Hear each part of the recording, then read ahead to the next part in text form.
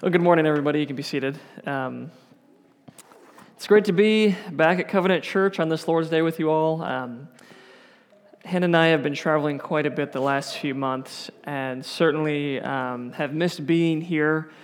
We've very much grown accustomed to how we do church around here. And come April, I'm sure we will miss the sincerity and the simplicity of doing church with people who have come to become our close friends. For now, you're stuck with me preaching to you. I'll be preaching from Luke 24, verses 13 through 35 this morning. You can find that on page 831 in your pew Bibles. If I had a moment of dyslexia with that, I'm sorry. And it's under the heading, The Road to Emmaus. This narrative takes place directly after Mary and some other women find Jesus' tomb empty right after the Sabbath after his crucifixion. That day was, of course, the day our Savior rose from the dead. So this story takes place on the first Resurrection Sunday. It's a longer passage, but I hope to show you something very important in it. That Christ himself taught that the whole Old Testament was aimed at presenting him and him crucified all along. Amen. The gospel is woven into each Old Testament text. God wants us to read it that way, that our hearts will be set on fire by the fulfillment of the promises of God fulfilled in Christ. Let's pray together, and then I'll begin reading in verse 13. Almighty God, we come before you today as burnt out, tired parents, working. Lord, help us to get the most out of this Resurrection Sunday as we commemorate the day that you vindicated your Son. He was raised from the dead by your power and by his power. Lord, help us to see Christ in this text. Help us to heed his words. Lord, they're so simple, but man, they're so important, and we just seem to forget them so quickly. Lord, enable us to have ears to hear. Help us to apply this text, Lord. Help us to have that burning fire that these two disciples had on the other side of Christ, interpreting from the Old Testament all that was promised of him and how he is the fulfillment of everything that you promised to us. We pray all these things in the name of the Father, the Son, and the Holy Spirit. Amen. So I'm starting in verse 13. It reads this way. That very day, two of them were going to a village named Emmaus, about 7 miles from Jerusalem. And they were talking with each other about all these things that had happened. While they were talking and discussing together, Jesus himself drew near and went with them. But their eyes were kept from recognizing him. And he said to them, "What is this conversation that you are holding with each other as you walk?" And they stood still, looking sad. Then one of them, named Cleopas, answered him, "Are you the only visitor to Jerusalem who does not know the things that have happened there in these days?" And he said to them, "What things?" And they said to him, "Concerning Jesus of Nazareth, a man who is a prophet, mighty in deed and word before God and all his people, and how our chief priests and rulers delivered him up to be condemned to death and crucified him. But we had hoped that he was the one to redeem Israel. Yes, and besides all this, it is now the third day since these things happened. Moreover, some women of our company amazed us. They were at the tomb early in the morning, and when they did not find his body, they came back saying that they had even seen a vision of angels who said that he was alive. Some of those who were with us went to the tomb and found it just as the woman had said, but him they did not see." And he said to them, "O foolish ones, and slow of heart to believe all that the prophets have spoken. Was it not necessary that the Christ should suffer these things and enter into his glory?" And beginning with Moses and all the prophets, he interpreted to them in all the scriptures the things concerning himself. So they drew near to the village to which they were going. He acted as if he were going farther. But they urged him strongly, saying, "Stay with us, for it is toward evening that the day is now far spent." So he went in to stay with them. When he was at table with them, he took the bread and blessed, and broke it and gave it to them. And their eyes were opened, and they recognized him, and he vanished from their sight. They said to each other, Did not our hearts burn within us while he talked to us on the road, while he opened to us the Scriptures? And they rose that same hour and returned to Jerusalem, and they found the 11, and those who were with them gathered together, saying, "The Lord has risen indeed, and has appeared to Simon." Then they told what had happened on the road, and how he was known to them in the breaking of the bread. A very exciting passage, so much hope.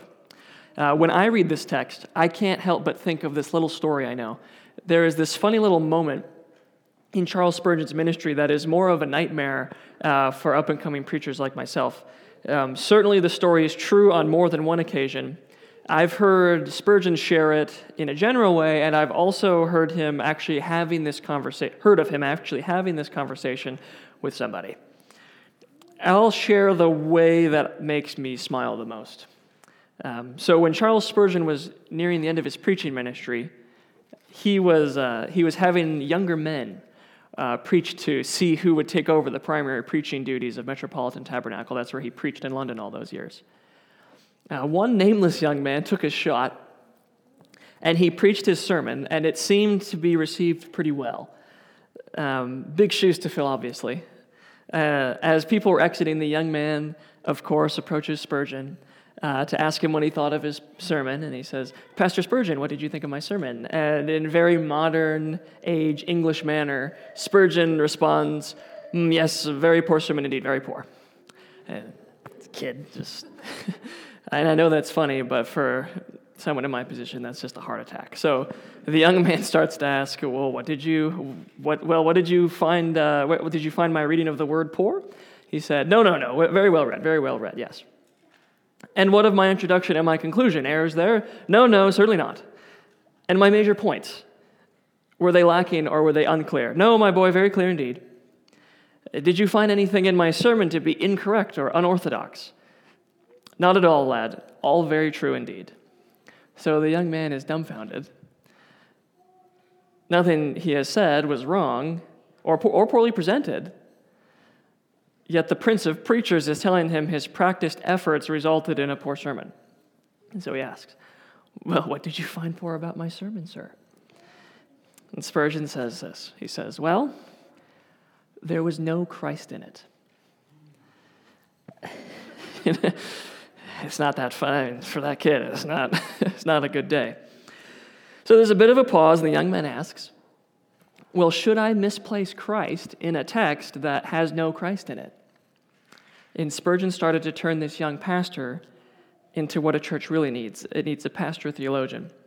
Spurgeon says, "Have you ever heard that you could be anywhere in London or anywhere in England, and that no matter where you are, all roads lead to London?" And the young man says, "Well, yes, of course, all Englishmen know that all roads lead to London." So it is with Christ in all the Scriptures. All the roads within Scripture lead to Christ. And the preacher must work hard to lead the congregation back to Christ, wherever they are on the road. In fact, if I do not find an immediate route, I will chop down hedges and move rocks to get us back on the road to Christ. "Do you understand, son?" He says, yes, and he moves on. The story is shared a couple ways, but Spurgeon made a point to say that every sermon should have enough of the gospel in it to save a soul. That's Christian preaching. And it seems a simple enough claim.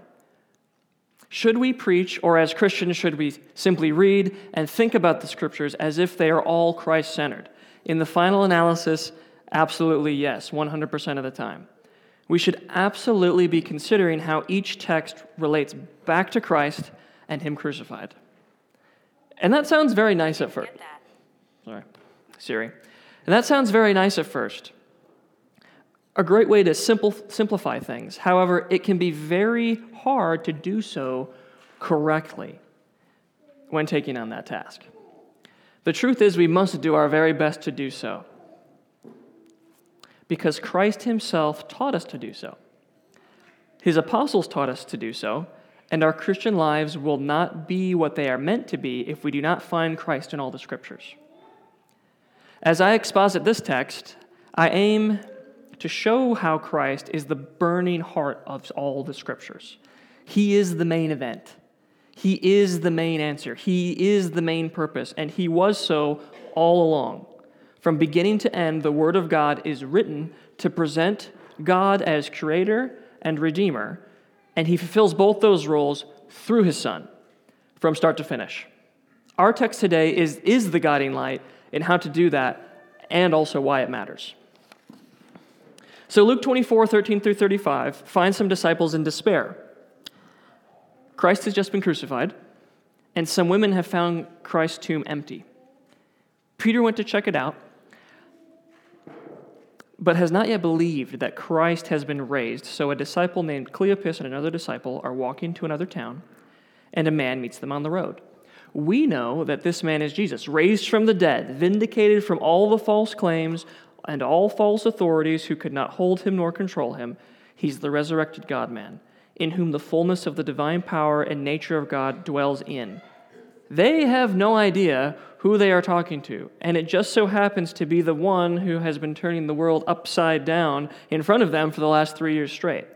They are walking to another town on the original Easter, and they are talking of what has transpired over that 3 years, over that time, and Jesus comes to them.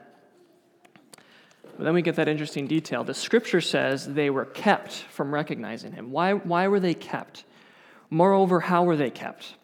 Simply put, the Lord has not enabled them to see Christ for who he is in his resurrected state. A veil of sin and unbelief is still there. Thus, they are blind to the deepest reality of the situation. Back at the end of chapter 16, Jesus shared his story about Lazarus and the rich man.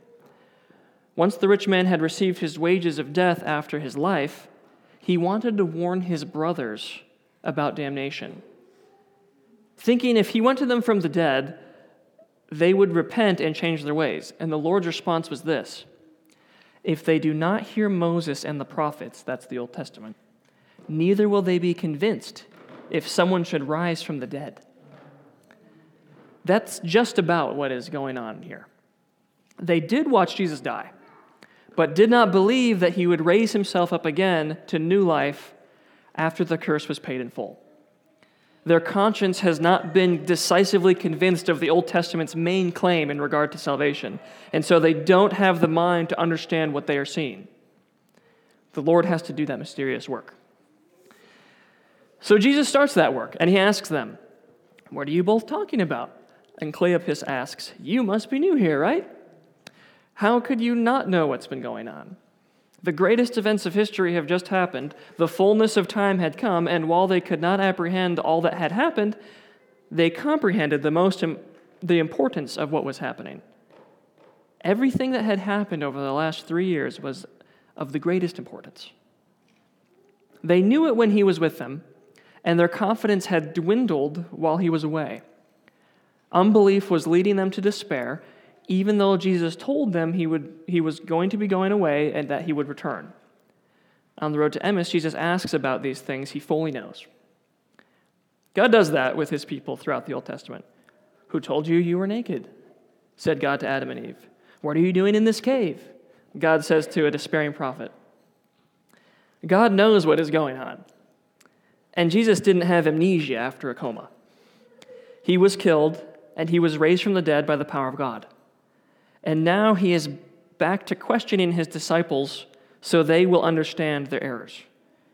Cleopas responds, "These things concerning Jesus of Nazareth, a man who was a prophet, mighty in deed and word before God and all the people, and how our chief priests and rulers delivered him up to be condemned to death and crucified him. But we had hoped that he was the one to redeem Israel. Yes, and besides all this, it is now the third day since these things had happened." He's saying, one came who was so great, we thought he was the one. We thought he was the one to fulfill the promise. We thought he'd take David's throne. We thought he'd put us back on top, but he's gone now, and that's that. That's what Cleopas is saying. And so they didn't believe the women. They found it unbelievable that Jesus was alive. And Jesus calls them foolish for not believing the truth. It's important to note that when he calls them foolish, he's not calling them stupid or simple. That's a different category back in the day. Foolishness is not an intellectual status. It's worse than that, actually. It's a moral status. You can't blame someone for being dumb for the most part. If they don't get it, they don't get it. But to call someone a fool is to say they are doing wrong and not acting in accordance with the truth. They betray what is right, and they do something foolish, and we've all been foolish. It is the fool who says in his heart, "There is no God." That's what Jesus means. He's chastising them for their unbelief. He is saying they are slow of heart to believe what is said of him. If they had understood what the prophets had said of the one who was going to redeem Israel, David's heir, they would know that he had to die for the sins of the people, not just deliver them from Roman subjugation or Roman taxes, but deliver them from God's holy and just wrath, that is, deliver them from just eternal punishment. If they had really believed the Old Testament claims, they would know what the prophets knew. Jesus would have to die to save his people. He's saying they have misunderstood critical aspects of the promises of God, not because they can't understand or have made a logical error, but because they are foolish. Slow hearts have made a priority error. That's what's happened. So what does he do? Verse 27 tells us something incredibly important. If you remember anything, remember this. Verse 27 says this: "Beginning with Moses and all the prophets, Jesus himself interpreted to them all the scriptures, the things concerning himself." When I read that verse, I have thought, and maybe you've thought before, man, I'd really like to know what he said. What did he say to them? That would make my job really easy. Jesus interpreted them in all the scriptures, the things concerning himself. The question is, what did he say? The great thing about the Bible is that it interprets itself. I can tell you a lot of the things he has to have said then. He certainly brought up Genesis 3:15, if you remember a few weeks ago, Pastor Kendall's sermon on that, New Year's Sunday. How Jesus himself was the fulfillment of God's promise to bruise the head of the serpent, that is Satan. How he was the promised one to save mankind from his enemy. He definitely brought up God's covenant with Noah, and himself being the ark for believers. He certainly brought up Genesis 12:3, how through Abraham's lineage all the nations would be blessed. That blessing is Jesus Christ and the gospel of Jesus Christ. He certainly brought up the edict for Abraham to sacrifice his only son. A very strange passage if you don't understand that God spared Isaac in that place to show Abraham the gospel. God did not require Abraham's son, but saved him and his son by giving his very own son on that very mountain. Where Isaac was spared is exactly where Jesus was crushed by God for our salvation. Christ in all the scriptures. The ram in the thorns, if you remember that story, was pointing Abraham to Christ's death in that place, wearing a crown of thorns.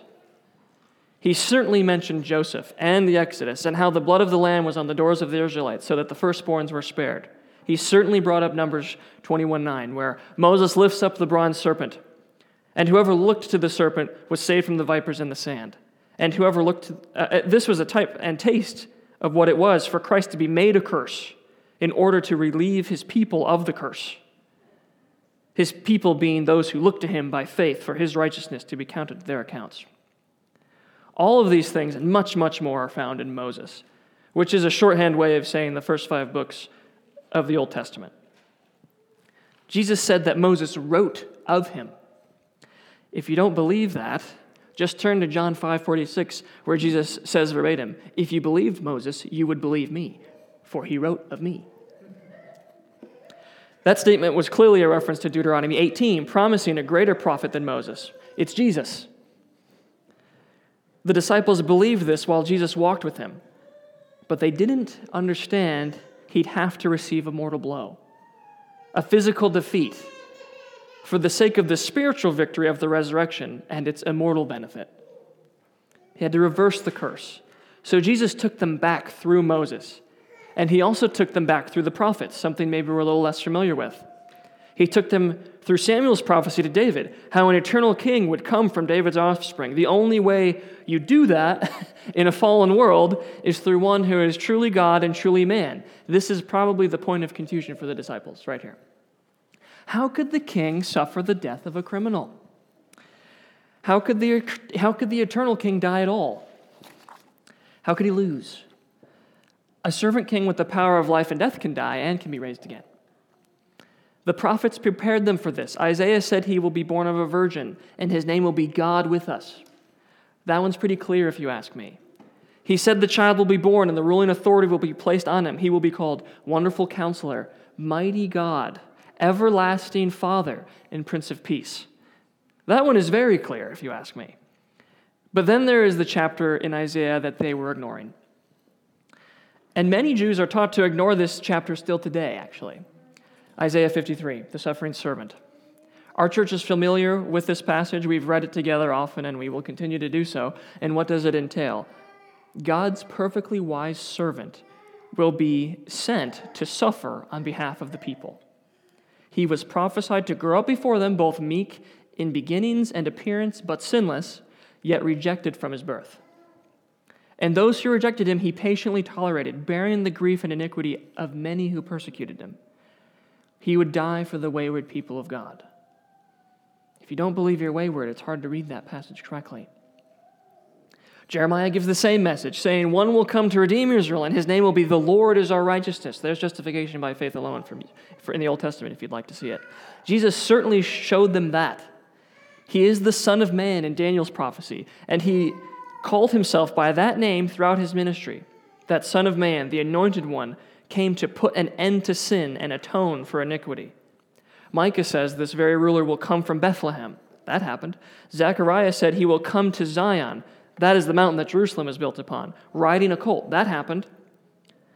Zechariah even said that the same shepherd will be struck and the sheep will be scattered, which is exactly what happened on the original Good Friday. You can go on with messianic texts until you're blue in the face, and you will still have much more. I've pointed out some pivotal texts, but I've jumped over way more than I've mentioned. There are years' worth of text to consider in regard to their Christ-centered nature. Acts tells us these texts are read every Sabbath. And yet people did not recognize this perfect correlation. Perfect. They did not realize everything the Old Testament promised was being fulfilled before their very eyes. That Jesus was the first resurrected from the dead, like in Ezekiel when the valley of dry bones came back to life.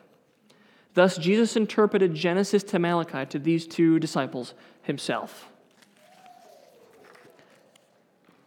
Just past our text today, later in Luke 24, Jesus will apply this defining principle of seeing Christ in all the Scriptures to the Psalms as well.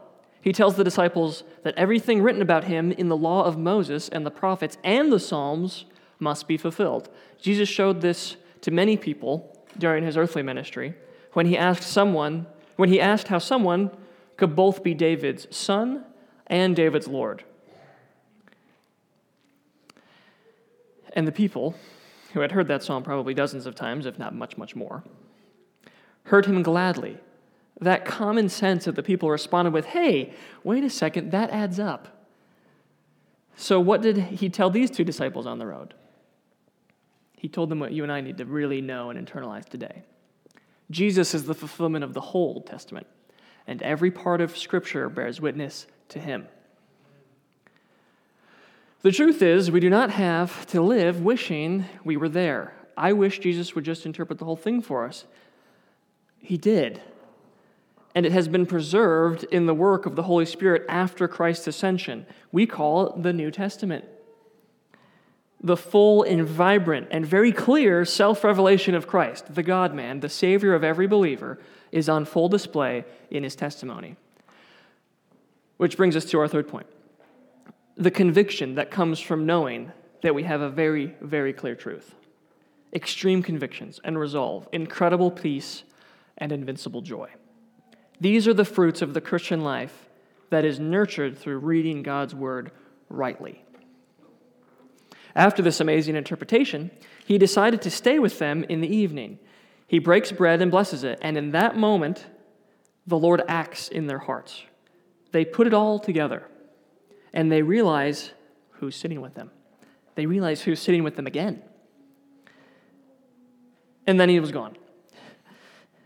It's hard to say exactly how that took place. Did he evaporate? Did he teleport to the next scene of the harmonized gospel story? We do know this. None of the possible answers to this vanishing are impossible for the God of the Bible. Don't get too hung up on that detail. He just showed them how to read the Bible. Stay focused on the intent of the book, not simply like the narrative content. Don't get distracted with where he went next.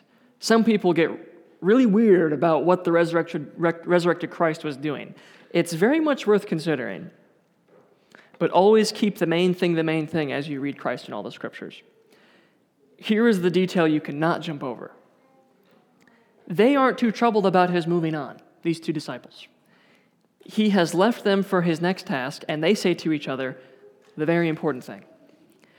Did not our hearts burn within us while he was talking to us on the road, while he opened to us the scriptures? That's the key to applying this passage.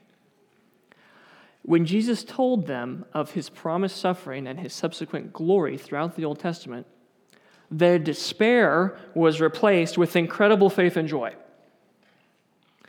So they race to the disciples. They go back to town. And what do they find? Jesus has already appeared to Simon Peter, and they told of their own encounter, how he was known to them in the breaking of the bread, which is, of course, reminiscent of the Lord's Supper. What a day for those two believers. They had about an hour or more of Jesus giving them the ultimate interpretation of the texts they had heard their whole lives. And perhaps on the most deflated day of their lives, where the one they thought to redeem Israel is certainly dead on the third day. Yet he was resurrected. We need to reflect on where we are at when we see these two disciples in this historic moment, because this road to Emmaus is certainly a historic moment. So the question is, just as their eyes were kept, why can't we recognize truth that is evident? God's existence is evident. We know of him through the created order and through the fact that he placed eternity in every man and woman's heart. You know God exists. Everyone has knowledge of God.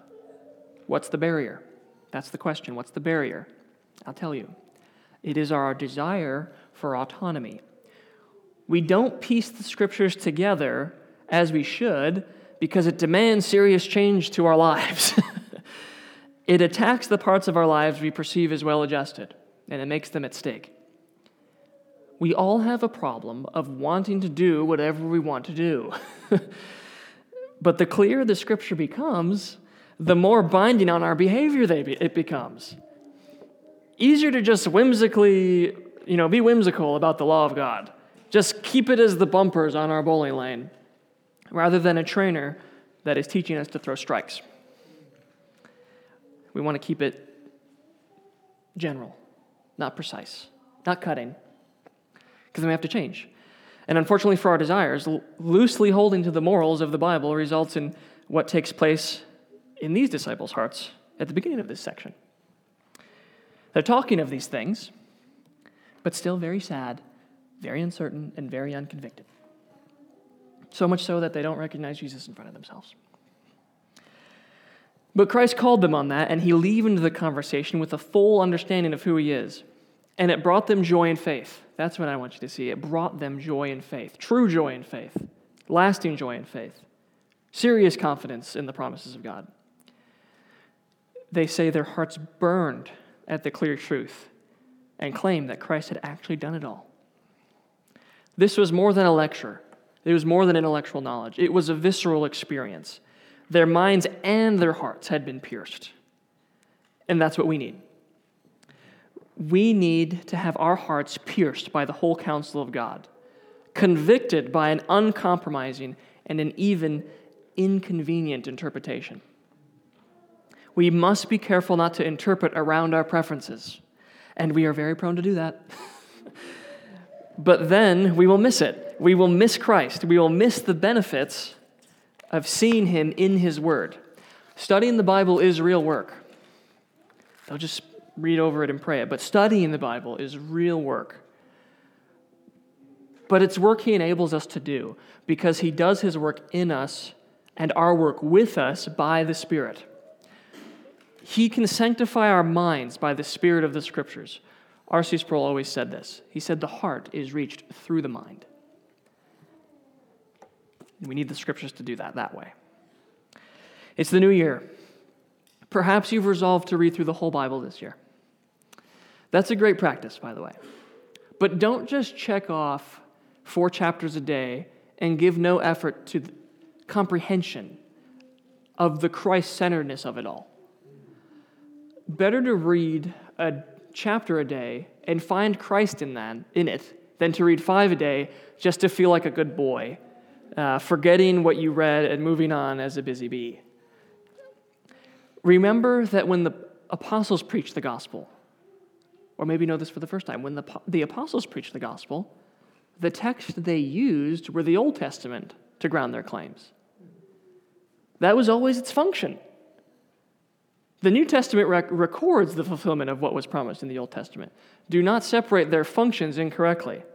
The key to reading Christ in all the Scriptures is in this chapter right here, Luke 24. You can come back here to remind yourself. All the Scriptures focused on Christ. When it says he interpreted the Old Testament to them, it wasn't simply saying, now these are only about me. No, they were always about him. And that is what brought the burning to their hearts. And we should not be left wishing we could have been there for the 40 days after Jesus' resurrection. I admit, obviously, that'd be a great time.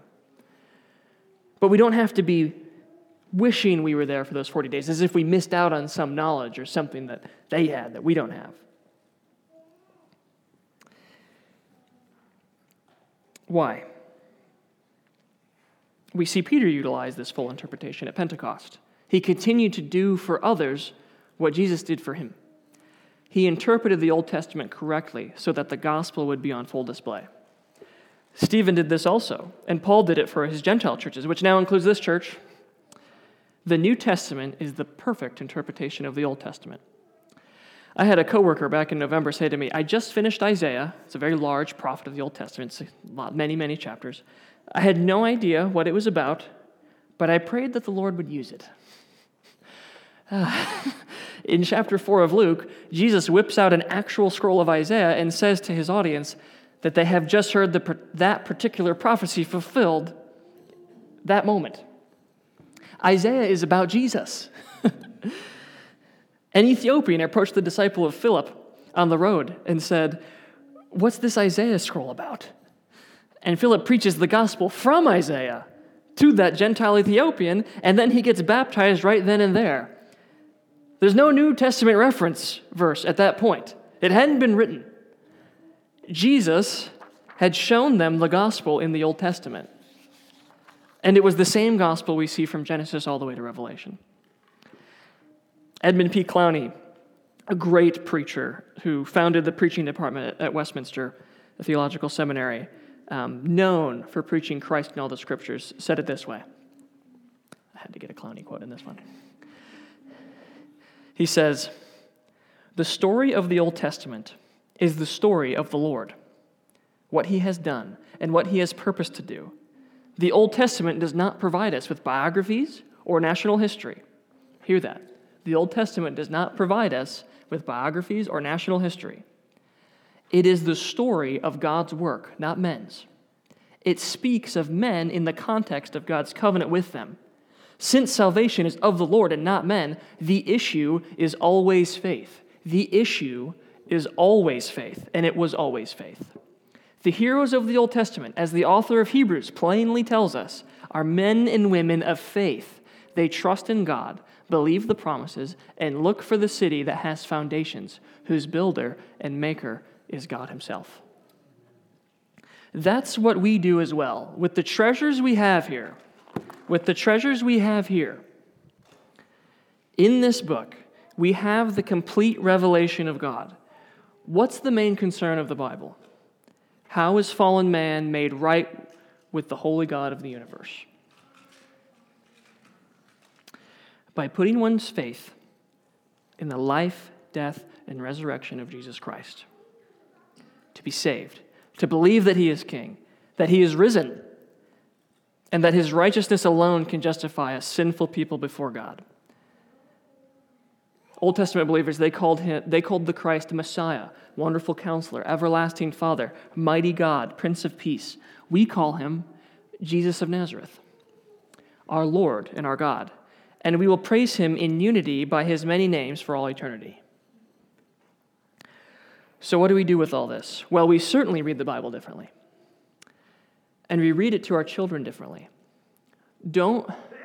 Please, for your children's sake, don't talk about Noah and the ark with your kids without mentioning where Christ is in that story. That will lead to dead orthodoxy. Factoids with no conviction, no hope, no joy. That's the goal. Conviction, hope, joy in Christ and the promises of God. Reading the Old Testament that way, without reading Christ in it, will lead to moralism, which is an anti-Christian message.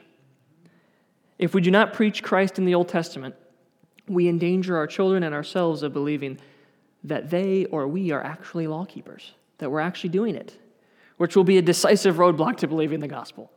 That is the main roadblock to believing the gospel for those who grow up with God's word in their life.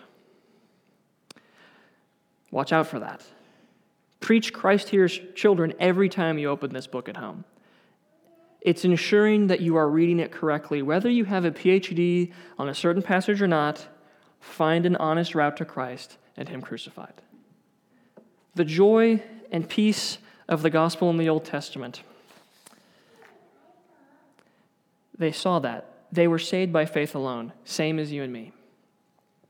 So that's the first. Second, know that much Old Testament preaching has been void of Christ. In fact, if preachers were honest with you, they are very intimidated to preach the Old Testament. Why? They haven't put it together. Know that that's true. You will find that today. It is assumed, the problem is, it is assumed we must understand the Old Testament apart from Christ to understand the New Testament. No, that's a complete blunder. It's impossible, actually. I'm currently on a journey of undoing what I've been told about much of the Old Testament. Take Jesus at his word here. See it the way he saw it. Read it the way his apostles read it and interpreted it. And lastly, understand the gravity of opening this text. You can understand it. If you can memorize line after line of your favorite shows, you can understand this book. You just have to give it time. You have to give it a lot of time. And know that this is where you find your Savior. There's so much information going around. Smartphone, screens everywhere. You have to give this book time. Not just so that you're a good boy or a good girl. The Old Testament was always about Jesus. It was not accommodated. It was fulfilled. If your Bible is vastly more worn on the New Testament pages than the Old Testament pages, like mine is, it's time to take what you've learned clearly in the New Testament and see the same in the Old. Why? Because that's God's chosen ordinance to make your hearts burn for Christ. That's the life we're after, right? Do you want what those two disciples wanted? Faith and joy. Read the Bible this way. It will renew your mind, and it will lead you into the life you know you should live. And you'll want to live it. The Holy Spirit will meet you there. And he'll do that work in you himself. That's a promise for believers. That's a promise. If you want to start enjoying him forever, because what is the chief end of man? To glorify God and enjoy him forever. If you want to start enjoying him forever, meet him where he's revealed himself to us.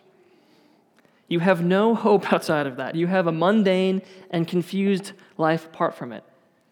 This is a believer's fuel.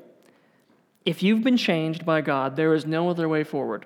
If you have not been born again, dwell on the promises of God in this word. Dwell on the promises of God. The law will convict you of your sin. But you will also find that there is more grace in Christ than there is sin in you. You will find that from cover to cover. He is worthy to save you, and he's paid what all those who will believe in him owe. He is worthy to have a church. an eternal church, and he freely invites you today. Brothers and sisters, he's redeemed you for far more than you comprehend. You're in the right place. He's doing that work in each of us every Lord's Day through the preaching of his word. From beginning to end, God's word is very good news. Let's pray. Lord, it's Sunday. We come today to commemorate the resurrection of your Son.